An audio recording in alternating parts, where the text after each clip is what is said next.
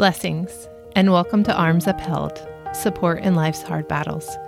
I'm Lynn Pierce, and I'm here to hold up your arms with encouragement, something to think on, and a prayer to focus on the one who holds all things together, while you continue to fight the battles in your life. In the midst of battle, life can feel overwhelming, challenging, or beyond. I don't know what God has called you to do, what battlefield you are walking through, but at times you may find yourself feeling this way. I want you to know that even though your battle likely looks different than mine, I'm here to support you. I want to stand with you until the breakthrough happens, and you can see the victory materialize.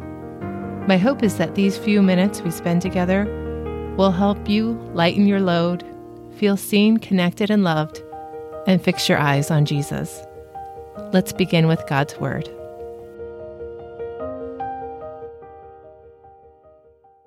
Then the king will say to those on his right, "Come, you who are blessed by my Father, inherit the kingdom prepared for you from the foundation of the world. For I was hungry, and you gave me food. I was thirsty, and you gave me drink. I was a stranger, and you welcomed me. I was naked, and you clothed me. I was sick, and you visited me. I was in prison, and you came to me." Matthew 25, verses 34 to 36. Today, these words are being lived out in the horrible circumstances of war in Ukraine. There are churches and people providing food, drink, and shelter. Countries near Ukraine have welcomed millions of refugees across their borders. There is more to be done. There will be more to be done for days, weeks, months, and years. Ukraine easily comes to mind because our hearts are tuned to the heartbreak that is occurring, even as I speak these words to you. We hear accounts, moms with children of similar ages to our own, living underground for days on end, saying goodbye to loved ones, fleeing to safety, but not guaranteed to make it. A snapshot of strollers lovingly left for refugee moms with babies. A picture of a phone number on an 11-year-old's hand because his best chance at living was to send him to the border on his own. Images of devastation where beauty and regular life existed a few weeks ago. Compassion and love inspires us to put ourselves there. What if that was our son? Can you imagine the emotions mixed with exhaustion and relief as you lay your infant down for the first time in hours or days in a stranger's stroller on foreign soil? Love calls us to empathize with others, to imagine ourselves in that situation and how we might feel. This leads us then to imagine how we can help. The needs of those in war are real, and helping is a blessing to us all. Matthew continues in verse 40, "And the king will answer them, 'Truly I say to you, as you did it to one of the least of these my brothers, you did it to me.' There are least of these, near and far. Let's not overlook either. Let's not lose sight of those within our physical reach. What are our children and neighbors struggling with? Where can we offer a meal or a kind word? Where can we welcome and clothe those in need? How can we help those who need healing around us? The battles we face can eclipse our vision until all we see is the struggle before us. Praying for eyes to see beyond this opens us up to serving in many ways. Loving and serving others blesses us and strengthens our faith for our own journey, while also pointing others to Jesus. Serving those we love in our homes may just be our greatest calling. When situations are hard, it may be tempting to overlook what's right in front of us, or who is right in front of us. Maybe the reason we fight the battle is for the dearly loved ones we share residence with, but maybe what they need is simply to be with us. Maybe they have a hurt that needs identified and addressed. Maybe they need grace, like we do, because they are in their own battles alongside ours. Maybe they need us to do the hard work of discipline to set them on the right path.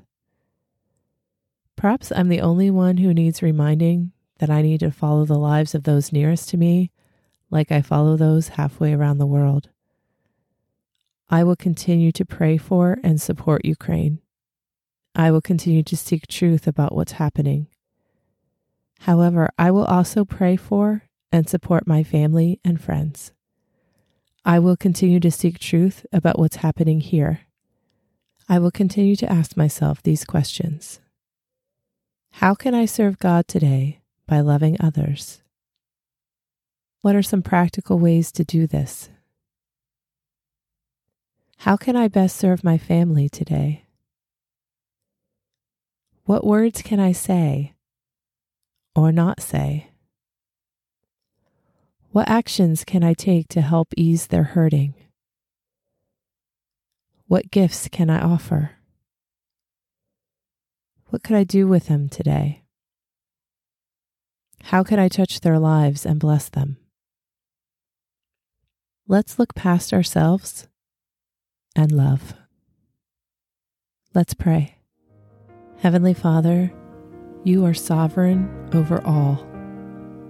You have the capacity to know all things everywhere intimately. We do not. We are limited in our abilities. Lord, while we acknowledge our limits, we also acknowledge you are limitless. All things are possible with you. We lift up the people of Ukraine. We bring their needs before your throne and ask you to intercede. We lift up all the people in countries surrounding Ukraine. We bring their needs before your throne and ask you to intercede. We also lift up our families, friends, and neighbors. We bring their needs before your throne and ask you to intercede. Heal hurts, provide food, water, and safe shelter. Open our eyes to what you would call us to do. Give us all we need to do it. Then give us the wisdom to let go of the rest. We place all of this in your mighty hands. In the name of Jesus, we pray. Amen. Thank you for spending a few minutes with me. Your time is precious, and I appreciate it. If you enjoyed this podcast and it has helped you in any way, please tell a friend so it may bless them as well.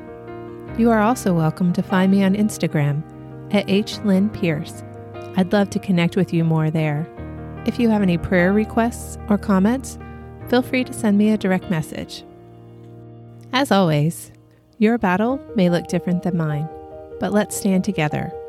I'll keep your arms upheld until victory is real in your life. Remember, God is for you, and so am I.